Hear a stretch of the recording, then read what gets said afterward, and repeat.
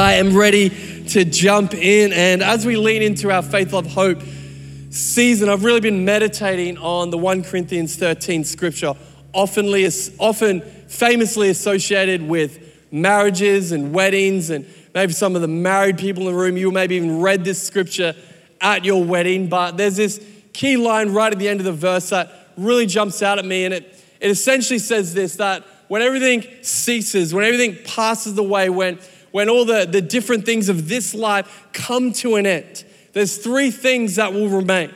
It'll be faith, love, and hope. The Bible says the greatest of these being love.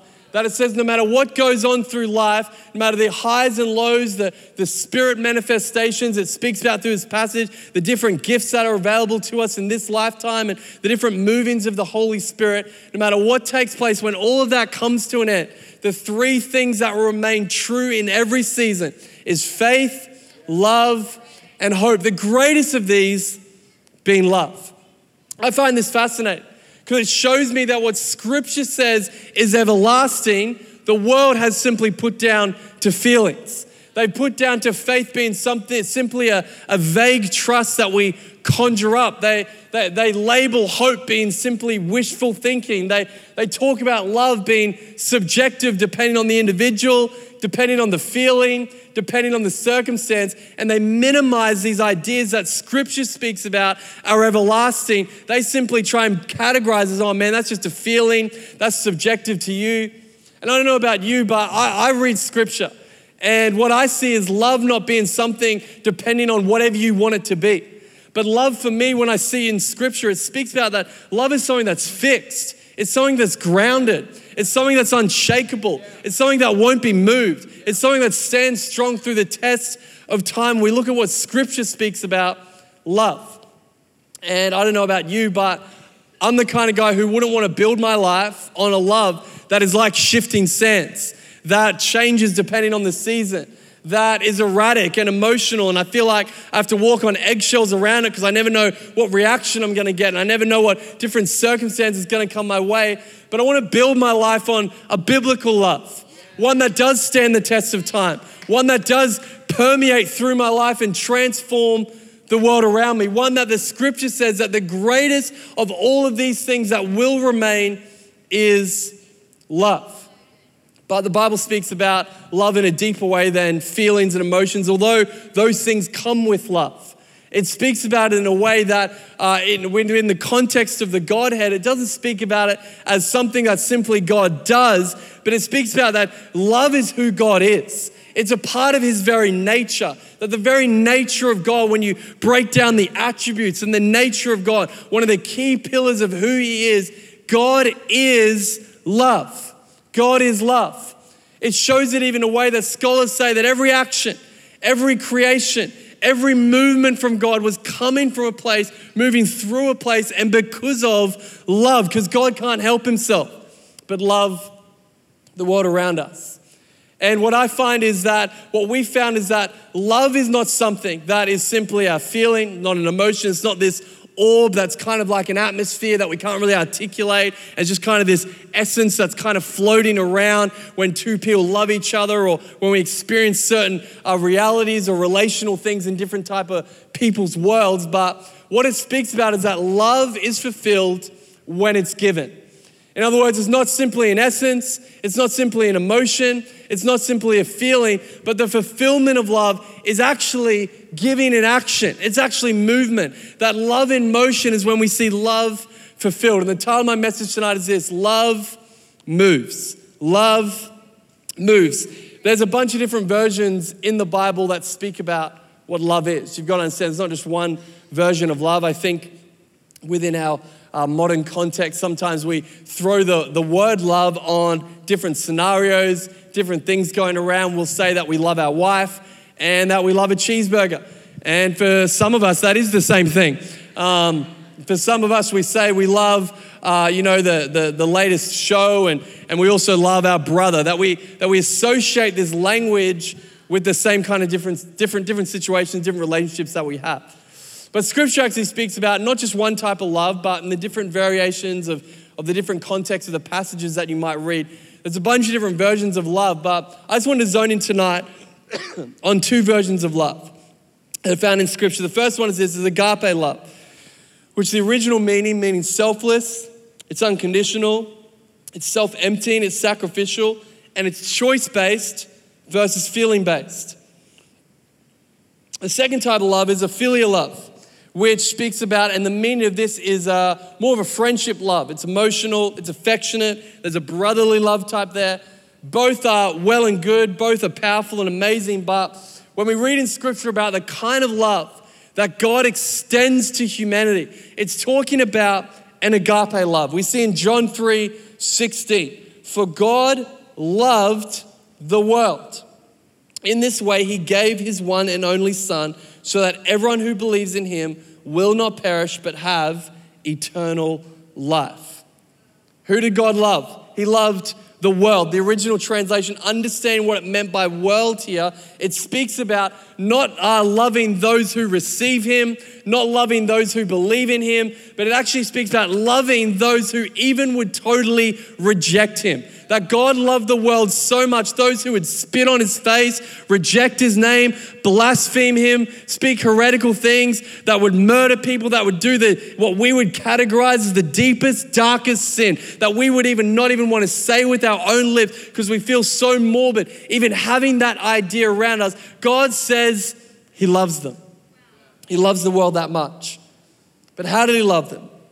He gave. Why? Because love isn't just a feeling expressed to someone, it's only fulfilled when it's given. So that, why did he do it? So that everyone, turn to the person next to you, say, you're everyone. So that everyone who believes in him will not perish but have eternal life. God loved those who rejected him, who spat on him, who wanted to murder him. That's who God loved. That's who God sent his Son for. This is agape love. This is unconditional, self-emptying, totally sacrificial. But not only that, but sent towards those simply so they might know him. It's radical. It's unmerited. We don't deserve it. But can I go deeper tonight? 2 people, I'll go for you. Everyone else, just sit tight. 1 John 4:10 says this, love consists in this. This is what love is. Not that we have loved God, but that he has loved us and sent his Son to be atoning sacrifices for our sins. This is where love consists. Not in our love for him, but his love for us. In other words, it wasn't dependent on you. It wasn't dependent on you not swearing this week. It wasn't dependent on you having a great marriage week. It wasn't dependent on you having a great relational engagement or doing different things like that or feeling like you're holy. It was totally dependent on his love expressed towards you. This is where love consists. It gets even deeper. In 1 Peter and Revelation 13, these two passages that are connected, it speaks about that the Lamb was slain before the creation of the world. The Lamb was slain before the creation of the world. This takes things a whole lot deeper because this means that Jesus' blood doesn't just take care of things after you've made the mistake, but it actually took care of it before you made the mistake. That there is nothing, Satan, sin, sickness that could come your way that God hasn't already made a way for. That are redemptions in his blood. This means you don't have to try and figure out how God's going to bring an answer. You can rest assured knowing that the blood is the answer. But this is what's wild, is often we build our lives off a methodology, a theology, the ideology around that we're on a fallen planet, that our foundation is broken, our foundation is fallen. So man, I just guess I'm gonna live broken the whole way to heaven. I'm gonna stumble my way there. I'm never gonna attain the things that God has for me because man, my foundation is fallen. It's because of what Adam did in the garden. It's because I'm broken. But these scriptures say the Lamb was slain when? Before the creation of the world. Which means the foundation isn't fallen. The foundation is freedom. It means the foundation isn't broken. This is radical. Because this means that the cross wasn't a payment where God was paying for something he didn't own. He wasn't going up to the Macca's counter, I don't own the cheeseburger yet, I'm gonna pay the money and then I'm gonna get the cheeseburger. The cross was an insurance claim. It was an insurance policy that he decided to claim on because he paid for it long before. And he rocked up at the cross and said, you know what? I've paid for this already. I'm not coming to pay for something I don't own. I'm coming to buy back what I've always owned, I always will own, and you'll always be mine. This is radical because it means our foundation is freedom. We get to build our life off the freedom that Christ had available for us. This is radical because what it shows us is that often when we get bought at a price by Christ, we see it as, well, I'm broken and Christ bought me and now I'm still broken, but I'm gonna do my best. And we try and live life that way, you know, loving Jesus, trying to conjure up love for God, try and work our way to him, trying to express love to him, try and come to church and lift our hands and do all the things that in some way tries to build up in us, man, I can do these things and it's gonna create God loving more, or at least me receiving more of his love. But the radical thing is if we understand that it's a insurance claim, or in that analogy sense, if we understand it in that capacity, what it shows us is this. It shows us is that just like if you had a car accident, I know when I was 18, I was at Schoolies week and we were heading down to Byron Bay for the night because I thought that'd be a good idea to go sleep on the beach and all those good things that Schoolies do. And on the way down to Byron Bay, we just had a 3-car pile up. Cars were totally destroyed. It was not a good situation.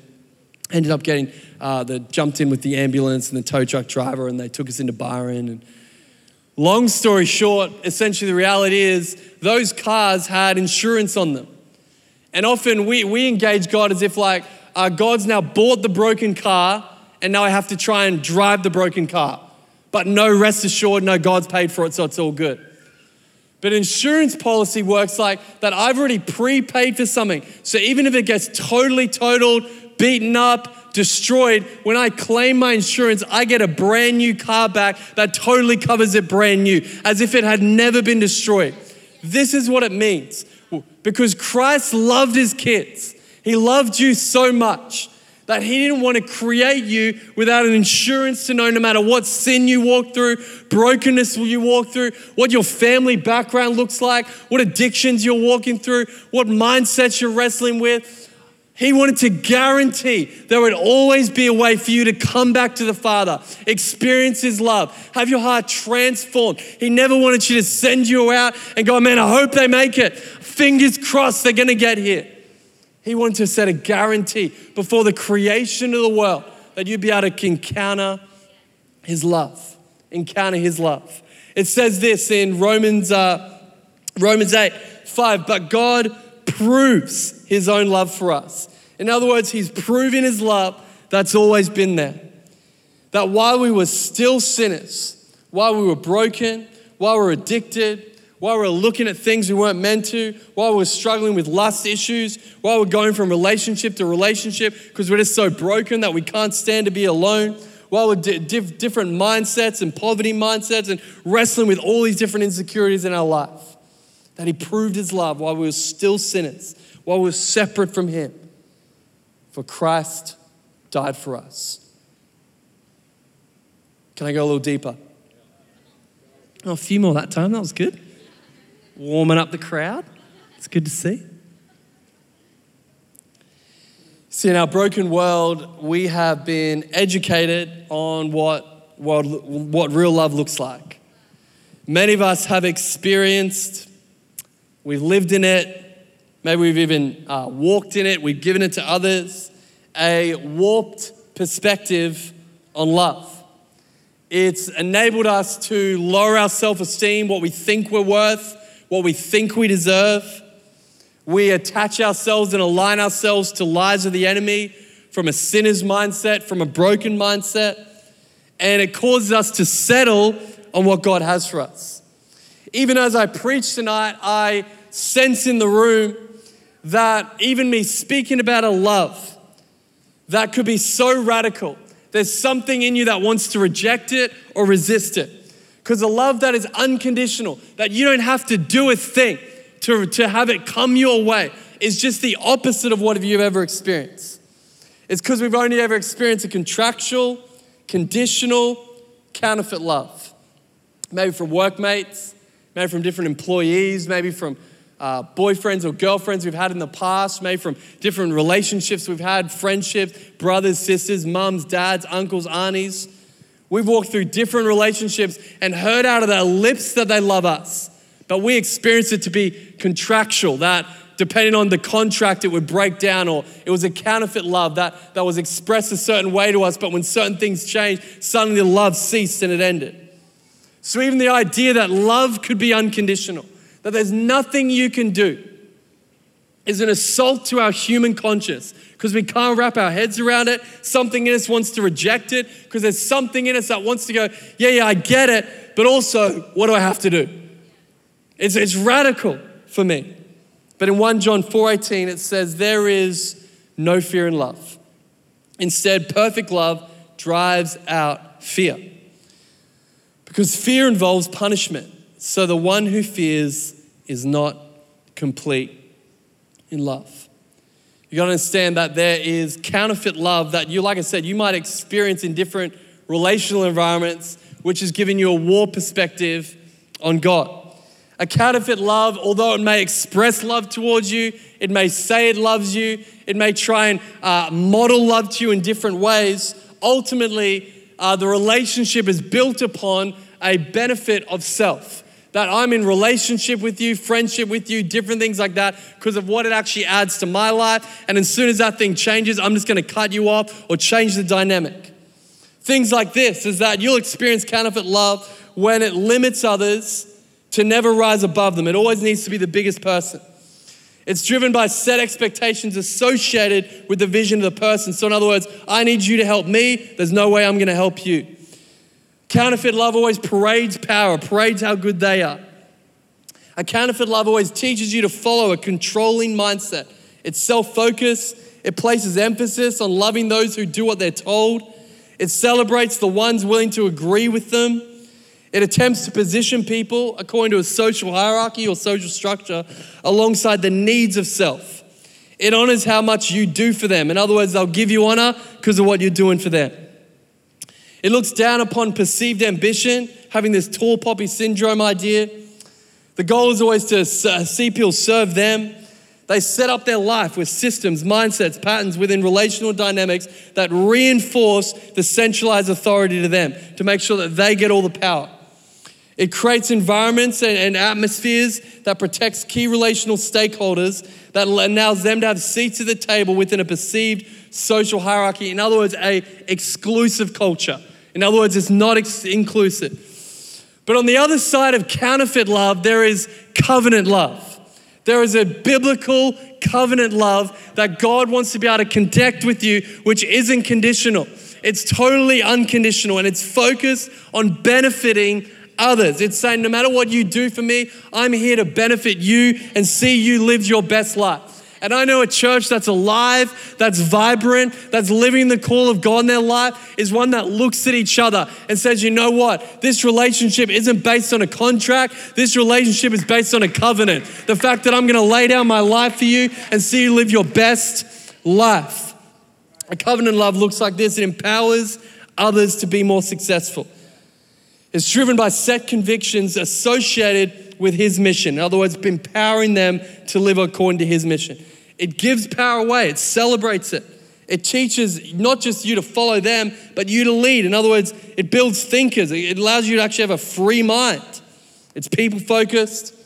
Its emphasis is placed on loving everyone unconditionally. It celebrates the ones willing to live their call. It creates relationship for people to flourish and step into their call. It honors obedience. It encourages a culture of advancement, The goal is to see people sent by him, actually sent out and living their call. It creates relational dynamics, systems, mindsets, patterns around their world that are built around how do I empower people to give them authority so they can take ownership over their own life and become the best version of themselves.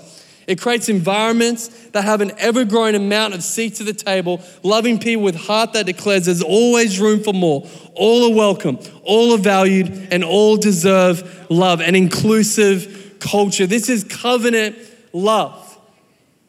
But for some of us, it rattles our mind. It violently assaults our mind. Because for some of us, maybe we've only ever experienced a counterfeit love. We've experienced broken love, love that's let us down. And there is a pulse of false, perverted love and images of love that's floating around humanity, trying to say this is what love looks like. But in actual fact, it's just perverted. This is what godly love isn't. Is that love isn't controlling. Love isn't manipulating. Love isn't cursing.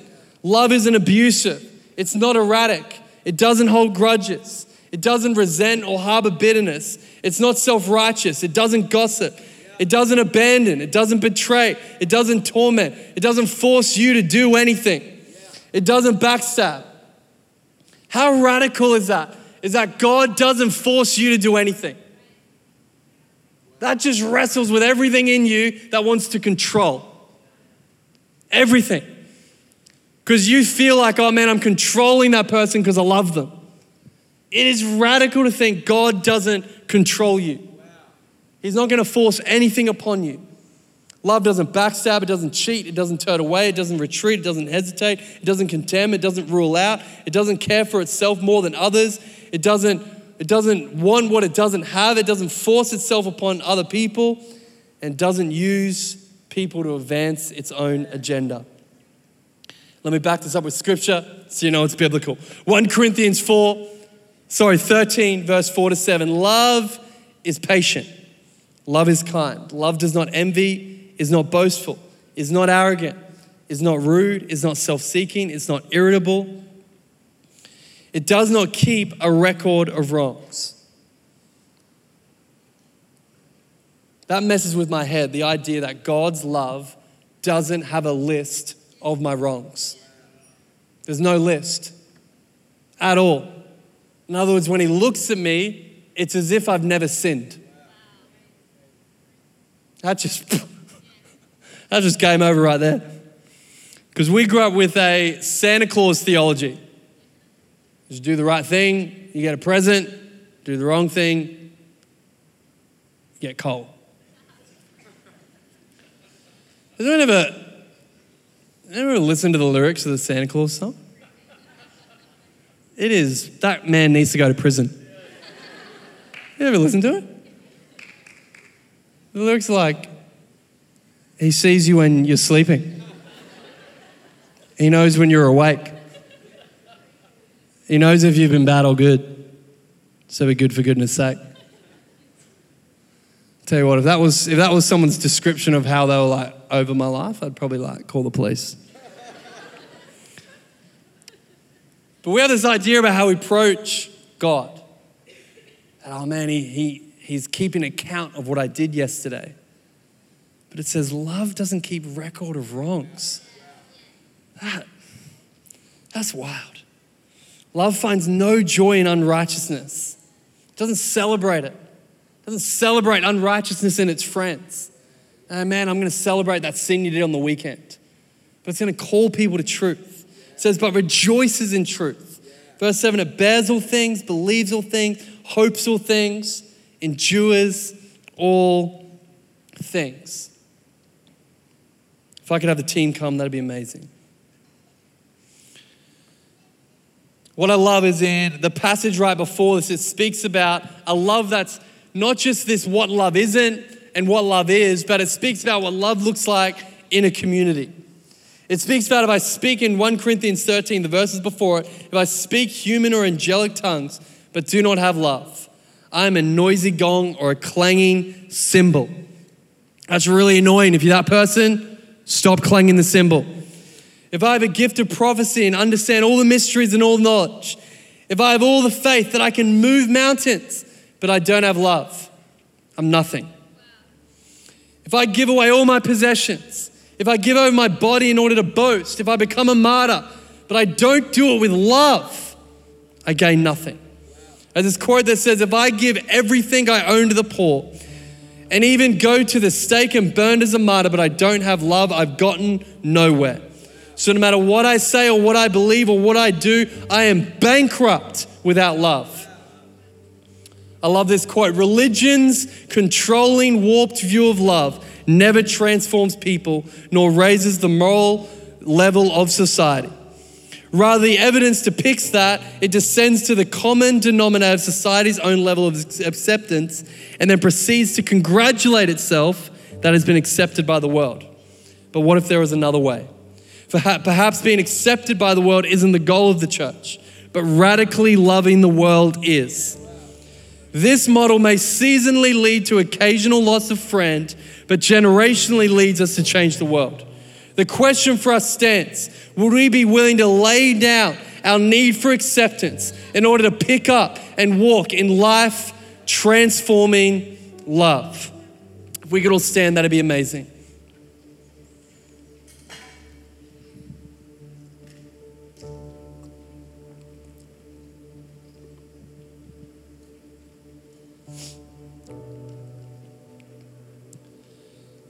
There's maybe some people here and you've experienced abuse and you want to know what real love is. You've been cheated on, you've been messed up, you've been thrown to the wayside, you've been cursed, you've been accused of things, that you're not good enough, you'll never be free. You've been betrayed, you've been heartbroken, you've been addicted, you've habitually sinned and you can't seem to get yourself out. You're entangled with guilt and with shame. And you want to know what real love is. Some of us, you've got an orphan mindset. You love Jesus, but you feel distant from him. You feel like every time you sin, you have to repent, run back to him every single time, not just receive the love that he has for you. You don't feel totally accepted by him if you're true in your heart. If you're honest, you don't know who you are. You don't even know the reason you're alive. But you want to know what real love looks like. Friend, can I encourage you with this scripture in Romans 8, 37 to 39.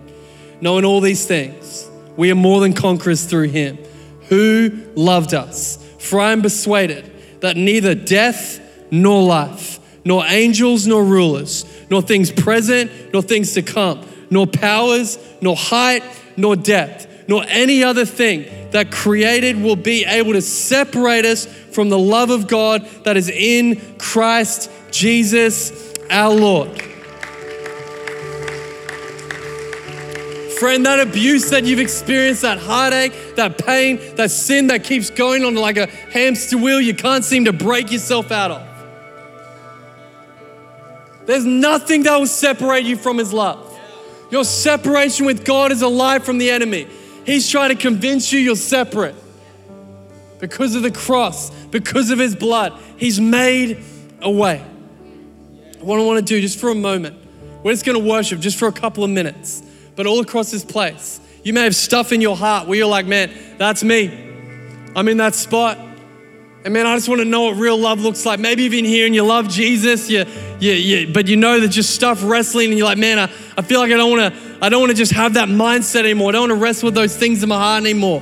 We're just going to have a moment of worship. And I'm believing, I've actually just saw in the spirit as I was preparing for tonight. I saw almost like balloons above every single person's head. And inside that balloon is like a liquid. And that liquid represents God's love.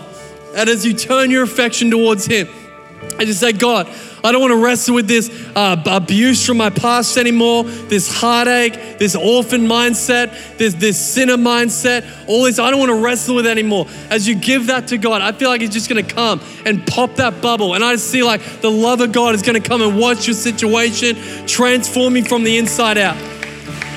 So all across this place, can we just lift our hands real high. We're just going to worship just for a moment. Come on, I just love this moment. Hey, if that's you and you're here and you're like, man, I got some stuff in my heart. I haven't been receiving God's love for me. I'm wrestling with some sin, some guilt, some shame. I've got an orphan mindset where I know I'm a son, I know I'm a daughter, but I don't feel that way. I feel like I'm not close to God. Or maybe you're here and you wrestle with abuse from your past. And you're like, man, I don't want to wrestle with that any longer. I want to step into the freedom God has for me. I just would love to pray with you. You don't have to like say it out loud or make it weird or anything like that, because there might be some different things involved. But if that's you and you're like, man, I just love some prayer for that, can you shoot up your hand really high? If that's you and you just want to receive God's love in this moment, shoot up your hand really high. Shoot up your hand, yeah, awesome. All right, if there's a hand lifted around you, if there's a hand lifted around you, can you just lay your hands on them and begin to believe? Just lay your hands on them if you're around them and begin to believe. And just in this moment, if you're going to receive God's love right now, here it is. Father, we thank you right now. God, we thank you for your love. God, you love us so much.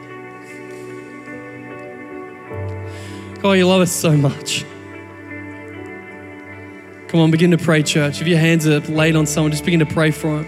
Father, we thank you for your love. God, that abuse would lift off them, that pain, that trauma, that heartache, where they've only ever experienced counterfeit love their entire life. They've only experienced love that's associated with a contract. They've only ever experienced love that's associated with different situations. God, would you show us in this moment what unconditional, radical, life-transforming love looks like? God, would you pour it out, pour it out, pour it out, pour it out.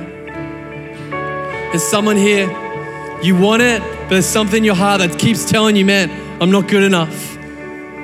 God is declaring you overnight, you are good enough. You are enough. If you were the only person, he still would have done it. His love is funneling towards you tonight. All you have to do is receive. Just receive his son. Just receive his son. Thank you, Jesus. Hey, all across this place, we could just close our eyes. Hey, maybe you're here for the very first time. Maybe you can come in a little while. Maybe call City Point home, or you're still like tripping out what this whole deal's about, but you're like, man, if that's the God you're preaching about, one that doesn't care what mistakes I've made, doesn't worry about if I have all my ducks in a row, doesn't worry if I've got everything perfect, but is the kind of love that loves me anyway, then man, I want a relationship with him. I want to know who he is. I want to know what that looks like. If that's you, whether for the very first time you've never made this decision before to follow Jesus, or maybe you're here and you're like, man, I made this decision before, but I feel distant from him. I've made some mistakes. I've stuffed up. And I feel like I need to get my life back with God. I need to make a recommitment to say, I'm drawing the line in the sand. I'm stepping in back with right relationship with Jesus.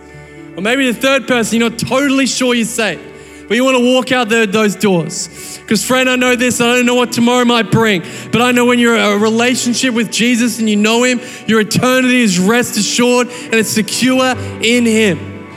So if that's you for the very first time, a recommitment, or you're not totally sure you're saved and you want to be sure, and you want to say yes to Jesus tonight, you don't have to be perfect. You don't have to have all your ducks in a row. You just have to say yes and allow God to do the rest. If that's you, on the count of 3, I want you to shoot up your hand really high. If you want to say yes to Jesus, 1, 2, 3, shoot up your hands really high all across this place. Incredible decision, amazing. Shoot it up really high, amazing decision to the back. Come on, is there anyone else that look just from left to right? Just from left to right. I don't want to miss this moment. Just one last time as I look.